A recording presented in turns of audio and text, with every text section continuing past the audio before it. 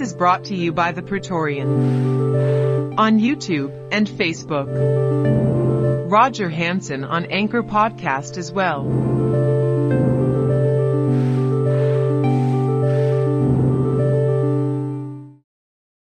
Successful use of the scientific method in the natural sciences led to the same methodology being adapted to better understand the many fields of human endeavor. From this effort, the social sciences have been developed. Political science. Political science is a late arrival in terms of social sciences. However, the discipline has a clear set of antecedents such as moral philosophy, political economy, history, and other fields concerned with normative determinations of what ought to be and with deducing the characteristics and functions of the ideal form of government. The roots of politics are in prehistory. In each historic period in almost every geographic area, we can find someone studying politics and increasing political understanding. In Western culture, the study of politics is first found in ancient Greece. The antecedents of European politics trace their roots back even earlier than Plato and Aristotle, particularly in the works of Homer, Hesiod, Thucydides, Xenophon, and Euripides. Later, Plato analyzed political systems, abstracted their analysis from more literary and history-oriented studies, and applied an approach we would understand as closer to philosophy.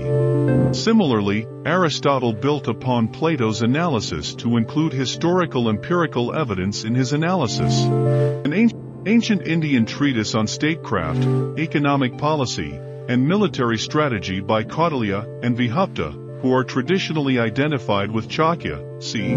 350 to 283 BCE. In this treatise, the behaviors and relationships of the people, the king, the state, the government superintendents, courtiers, enemies, invaders, and corporations are analyzed and documented. Roger Bosch describes the Arthasastra as a book of political realism, a book analyzing how the political world does work, and not very often stating how it ought to work, a book that frequently discloses to a king what calculating and sometimes brutal measures he must carry out to preserve the state and the common good.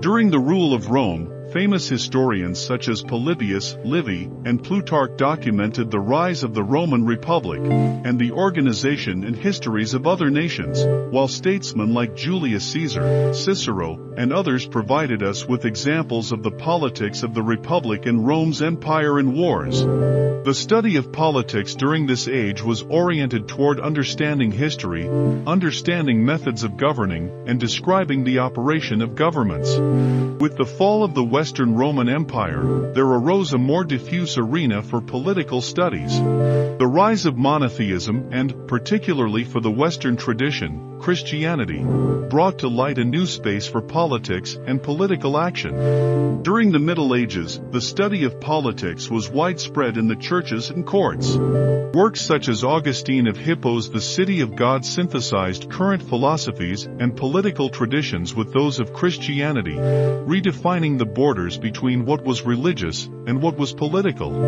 Most of the political questions surrounding the relationship between church and state were clarified and contested in this period. In the Middle East and later other Islamic areas, works such as the Rubaiyat of Omar Khayyam and Epic of Kings by Ferdowsi provided evidence of political analysis, while the Islamic Aristotelians such as Avicenna and later Maimonides and Averroes continued Aristotle's tradition of analysis and empiricism, writing commentaries on Aristotle's works. During the Italian Renaissance, Niccolò Machiavelli established the emphasis of modern political science on direct empirical observation of political institutions and actors. Later, the expansion of the scientific paradigm during the Enlightenment further pushed the study of politics beyond normative determinations. In particular, the study of statistics, to study the subjects of the state, has been applied to polling and voting. In the 20th century, the study of ideology, behavioralism, and international relations led to a multitude of poli-sci subdisciplines including rational choice theory, voting theory, game theory, also used in economics, psephology, political geography/geopolitics, political psychology/political sociology, political economy, policy analysis, public administration, comparative political analysis, and peace studies/conflict analysis. Geography. The history of geography includes many histories of geography, which have differed over time and between different cultural and political groups. In more recent developments, geography has become a distinct academic discipline. Geography derives from the Greek gamma epsilon omega gamma rho alpha phi alpha, geographia, a literal translation of which would be to describe or write about the earth. The first person to use the word geography was Eratosthenes, 276 to 194 BC. However, there is evidence for recognizable practices of geography, such as cartography or map-making, before the use of the term geography. Linguistics. Historical linguistics emerged as an independent field of study at the end of the 18th century. Sir William Jones proposed that Sanskrit, Persian, Greek, Latin, Gothic, and Celtic languages all shared a common base. After Jones, an effort to catalog all languages of the world was made throughout the 19th century and into the 20th century. The publication of Ferdinand de Saussure's Cours de linguistique générale created the development of descriptive linguistics. Descriptive linguistics and the related structuralism movement caused linguistics to focus on how language changes over time, instead of just describing the differences between languages. Noam Chomsky further diversified linguistics with the development of generative linguistics in the 1950s. His effort is based upon a mathematical model of language that allows for the description and prediction of valid syntax. Additional specialties such as sociolinguistics, cognitive linguistics, and computational linguistics have emerged from the collaboration between linguistics and other disciplines. Economics. The basis for classical economics forms Adam Smith's An Inquiry into the Nature and Causes of the Wealth of Nations, published in 1776. Smith criticized mercantilism, advocating a system of free trade with the division of labor. He postulated an invisible hand that regulated economic systems made up of actors guided only by self-interest. Karl Marx developed an alternative economic theory called Marxian economics. Marxian economics is based on the labor theory of value, and assumes the value of a good to be based on the amount of labor required to produce it. Under this assumption, capitalism was based on employers not paying the full value of workers' labor to create profit. The Austrian school responded to Marxian economics by viewing entrepreneurship as the driving force of economic development. This replaced the labor theory of value with a system of supply and demand. In the 1920s, John Maynard Keynes prompted a division between microeconomics and macroeconomics. Under Keynesian economics, macroeconomic trends can overwhelm economic choices made by individuals. Governments should promote aggregate demand for goods as a means to encourage economic expansion. Following World War II, Milton Friedman created the concept of monetarism. Monetarism focuses on using the supply and demand for money as a method for controlling economic activity. In the 1970s, monetarism has adapted into supply-side economics, which advocate reducing taxes as a means to increase the amount of money available for economic expansion. Other modern schools of economic thought are New Classical Economics and New Keynesian Economics. New Classical Economics was developed in the 1970s, emphasizing solid microeconomics as the basis for macroeconomic growth. New Keynesian Economics was created partially in response to New Classical Economics and deals with how inefficiencies in the market create a need for control by a central bank or government. The above history of economics reflects modern economic textbooks, and this means that the last stage of science is represented as the culmination of its history, Kuhn, 1962. The invisible hand mentioned in a lost page in the middle of a chapter in the middle of The Wealth of Nations, 1776, advances as Smith's central message. It is played down that this invisible hand acts only frequently, and that it is no part of his, the individual's, intentions because competition leads to lower prices by imitating his invention. That this invisible hand prefers the support of domestic to foreign industry is cleansed often without indication that part of the citation is truncated. The opening passage of The Wealth containing Smith's message is never mentioned as it cannot be integrated into modern theory. Wealth depends on the division of labor which changes with market volume and on the proportion of productive to unproductive labor. Psychology. The end of the 19th century marks the start of psychology as a scientific enterprise. The year 1879 is commonly seen as the start of psychology as an independent field of study. In that year Wilhelm Wundt founded the first laboratory dedicated exclusively to psychological research in Leipzig.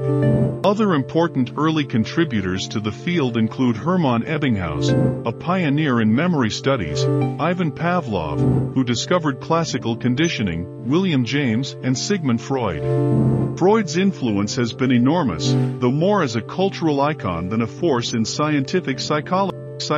The 20th century saw a rejection of Freud's theories as being too unscientific, and a reaction against Edward Titchener's atomistic approach of the mind. This led to the formulation of behaviorism by John B. Watson, which was popularized by B. F. Skinner. Behaviorism proposed epistemologically limiting the psychological study to overt behavior since that could be reliably measured. Scientific knowledge of the mind was considered too metaphysical, hence impossible to achieve. The final decades of the 20th century have seen the rise of a new interdisciplinary approach to studying human psychology, known collectively as cognitive science. Cognitive science again considers the mind as a subject for investigation, using the tools of psychology, linguistics, computer science, philosophy, and neurobiology. New methods of visualizing the activity of the brain, such as PET scans and CAT scans, began to exert their influence as well, leading some researchers to investigate the mind by investigating the brain, rather than cognition. These new forms of investigation assume that a wide understanding of the human mind is possible, and that such an understanding may be applied to other research domains, such as artificial intelligence. Sociology. Ibn Khaldun can be regarded as the earliest scientific systematic sociologist. Modern sociology emerged in the early 19th century as the academic response to the modernization of the world. Among many early sociologists, example, Emil Durkheim, the aim of sociology was in structuralism, understanding the cohesion of social groups, and developing an antidote to social disintegration. Max Weber was concerned with the modernization of society through the concept of rationalization, which he believed would trap individuals in an iron cage of rational thought.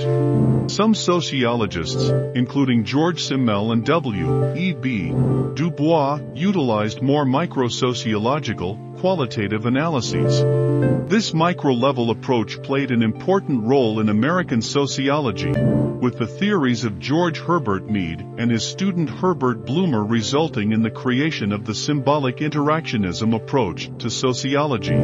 In particular, Just Auguste Comte illustrated with his work the transition from a theological to a metaphysical stage, and from this to a positive stage. Comte took care of the classification of the sciences, as well as a transit of humanity towards a situation of progress attributable to a re-examination of nature according to the affirmation of sociality, as the basis of the scientifically interpreted society. American sociology in the 1940s and 1950s was dominated largely by Talcott Parsons, who argued that aspects of society that promoted structural integration were, therefore, functional. This structural functionalism approach was questioned in the 1960s when sociologists came to see this approach as merely a justification for inequalities present in the status quo. In reaction, conflict theory was developed, which was based in part on the philosophies of Karl Marx. Conflict theorists saw society as an arena in which different groups compete for control over resources. Symbolic interactionism also came to be regarded as central to sociological thinking. Irving Goffman saw social interactions as a stage performance, with individuals preparing backstage and attempting to control their audience through impression management. While these theories are currently prominent in sociological thought, other approaches exist, including feminist theory, post-structuralism, rational choice theory, and postmodernism. Archaeology. The development of the field of archaeology has its roots in history, and with those who were interested in the past, such as kings and queens who wanted to show past glories of their respective nations. The 5th century BCE Greek historian Herodotus was the first scholar to systematically study the past and perhaps the first to examine artifacts. In the Song Empire, 960 to 1279, of Imperial China, Chinese scholar officials unearthed, studied, and catalogued ancient artifacts. The 15th and 16th centuries saw the rise of antiquarians in Renaissance Europe who were interested in the collection of artifacts. The antiquarian movement shifted into nationalism as personal collections turned into national museums. It evolved into a much more systematic discipline in the late 19th century, and became a widely used tool for historical and anthropological research in the 20th century. During this time there were also significant advances in the technology used in the field. The OED first cites archaeologists from 1824. This soon took over as the usual term for one major branch of antiquarian activity. Archaeology from 1607 onwards initially meant what we would call ancient history generally, with the narrower modern sense first seen in 1837. Anthropology. Anthropology can best be understood as an outgrowth of the Age of Enlightenment.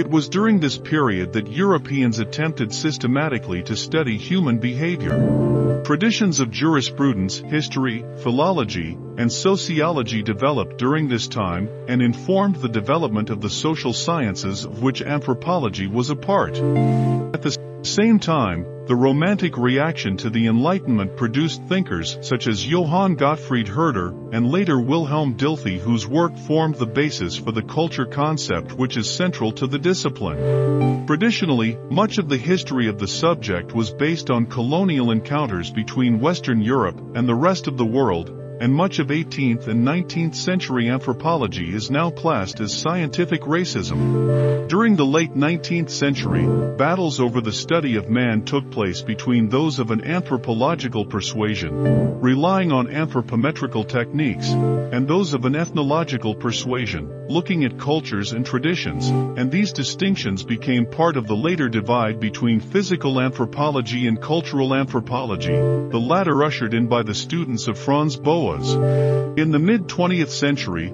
much of the methodologies of the earlier anthropological and ethnographical study were re-evaluated with an eye towards research ethics, while at the same time the scope of the investigation has broadened far beyond the traditional study of primitive cultures. Scientific practice itself is often an arena of anthropological study. The emergence of paleoanthropology, a scientific discipline that draws on the methodologies of paleontology, physical anthropology, and ethology, among other disciplines, and increasing in scope and momentum from the mid-20th century, continues to yield further insights into human origins, evolution, genetic and cultural heritage, and perspectives on the contemporary human predicament as well. Emerging disciplines. During the 20th century, many interdisciplinary scientific fields have emerged. Examples include communication studies combine animal communication, information theory, marketing, public relations, telecommunications, and other forms of communication. Computer science, built upon a foundation of theoretical linguistics, discrete mathematics, and electrical engineering, studies the nature and limits of computation. Subfields include computability, computational complexity, database design, computer networking, artificial intelligence, and the design of computer hardware. One area in which advances in computing have contributed to more general scientific development is by facilitating large-scale archiving of scientific data. Contemporary computer science typically distinguishes itself by emphasizing mathematical theory in contrast to the practical emphasis of software engineering. Materials science has its roots in metallurgy, mineralogy, and crystallography.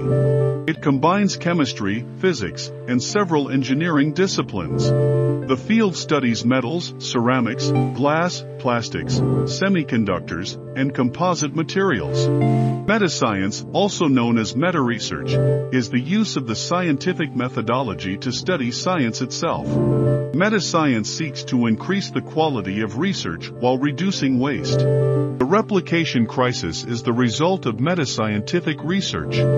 Academic study. As an academic field, the history of science and technology began with the publication of William Whewell's History of the Inductive Sciences, first published in 1837. A more formal study of the history of science as an independent discipline was launched by George Sarton's publications, Introduction to the History of Science, 1927, and the ISIS Journal, founded in 1912. Sarton exemplified the early 20th century view of the history of science as the history of great men and great ideas. He shared with many of his contemporaries a Whiggish belief in history as a record of the advances and delays in the march of progress. The history of science was not a recognized subfield of American history in this period, and most of the work was carried out by interested scientists and physicians rather than professional historians. With the work of I. Bernard Cohen at Harvard, the history of science became an established subdiscipline of history after 1945. The history of mathematics, the history of technology, and the history of philosophy are distinct areas of research and are covered in other articles. Mathematics is closely related to but distinct from natural science, at least in the modern conception. Technology is likewise closely related to but differs from the search for empirical truth. History of science is an academic discipline with an international community of specialists. Main professional organizations for this field include the History of Science Society, the British Society for the History of Science, and the European Society for the History of Science. Theories and sociology of the history of science. Much of the study of the history of science has been devoted to answering questions about what science is, how it functions, and whether it exhibits large-scale patterns and trends. The sociology of science in particular has focused on how scientists work, looking closely at how they produce and construct scientific knowledge.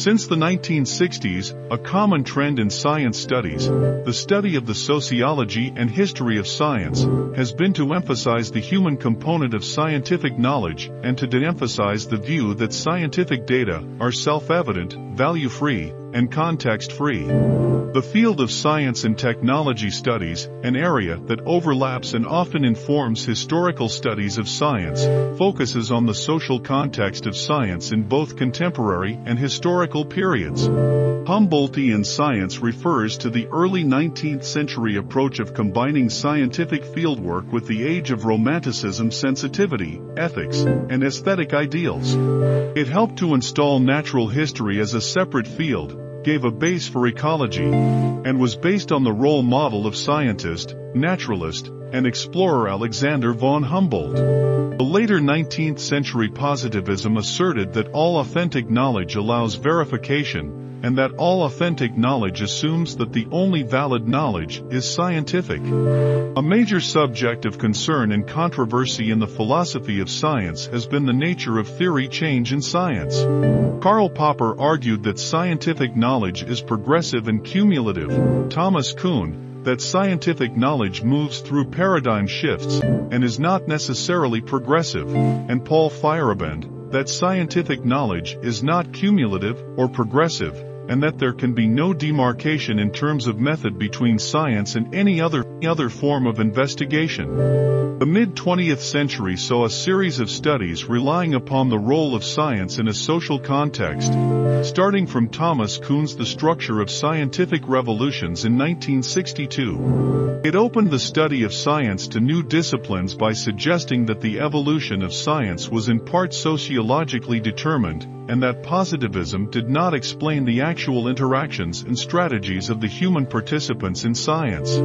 As Thomas Kuhn put it, the history of science may be seen in more nuanced terms, such as that of competing paradigms or conceptual systems in a wider matrix that includes intellectual, cultural, economic, and political themes outside of science. Partly by selection and partly by distortion, the scientists of earlier ages are implicitly presented as having worked upon the same set of fixed problems and under the same set of fixed canons that the most recent revolution in scientific theory and method made seem scientific.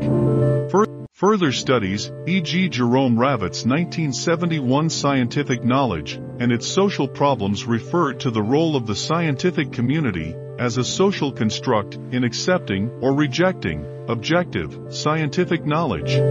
The science wars of the 1990s were about the influence of especially French philosophers, which denied the objectivity of science in general or seemed to do so. They described as well differences between the idealized model of a pure science and the actual scientific practice, while scientism, a revival of the positivism approach, saw in precise measurement and rigorous calculation the basis for finally settling enduring metaphysical and moral controversies.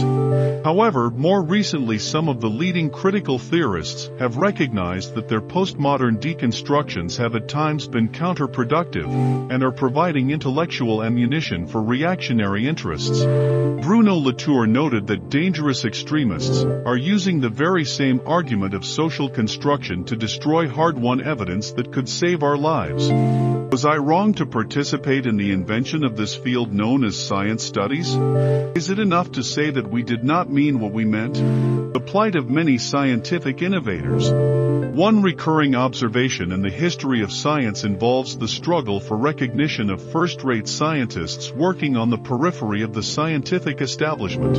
For instance, the great physicist Lord Rayleigh looked back, cited here, on John James Waterston's seminal paper on the kinetic theory of gases. The history of the neglect of Waterston's path-breaking article, Rayleigh felt, suggests that a young author who believes himself capable of great things would usually do well to secure favorable recognition of the scientific world before embarking upon higher flights. William Harvey's experiences led him to an even more pessimistic view. But what remains to be said about the quantity and source of the blood which thus passes, is of so novel and unheard of character that I not only fear injury to myself from the envy of a few, but I tremble lest I have mankind at large for my enemies. So much doth wont and custom, that becomes as another nature, and doctrine has once sown and that hath struck deep root, and respect for antiquity, influence all men. In more general terms, Robert K. Merton remarks that the history of science abounds in instances of basic papers having been written by comparatively unknown scientists, only to be rejected or neglected for years. This is brought to you by The Praetorian on both YouTube and Facebook. Listen to our podcast on any of these platforms: Anchor, Breaker, Google Podcasts, Overcast, Pocket Casts, Radio Public, Spotify. Support us on Patreon. Thanks for stopping by. We thank you for your participation. If you enjoyed, please like, subscribe, share, make comments. We love feedback.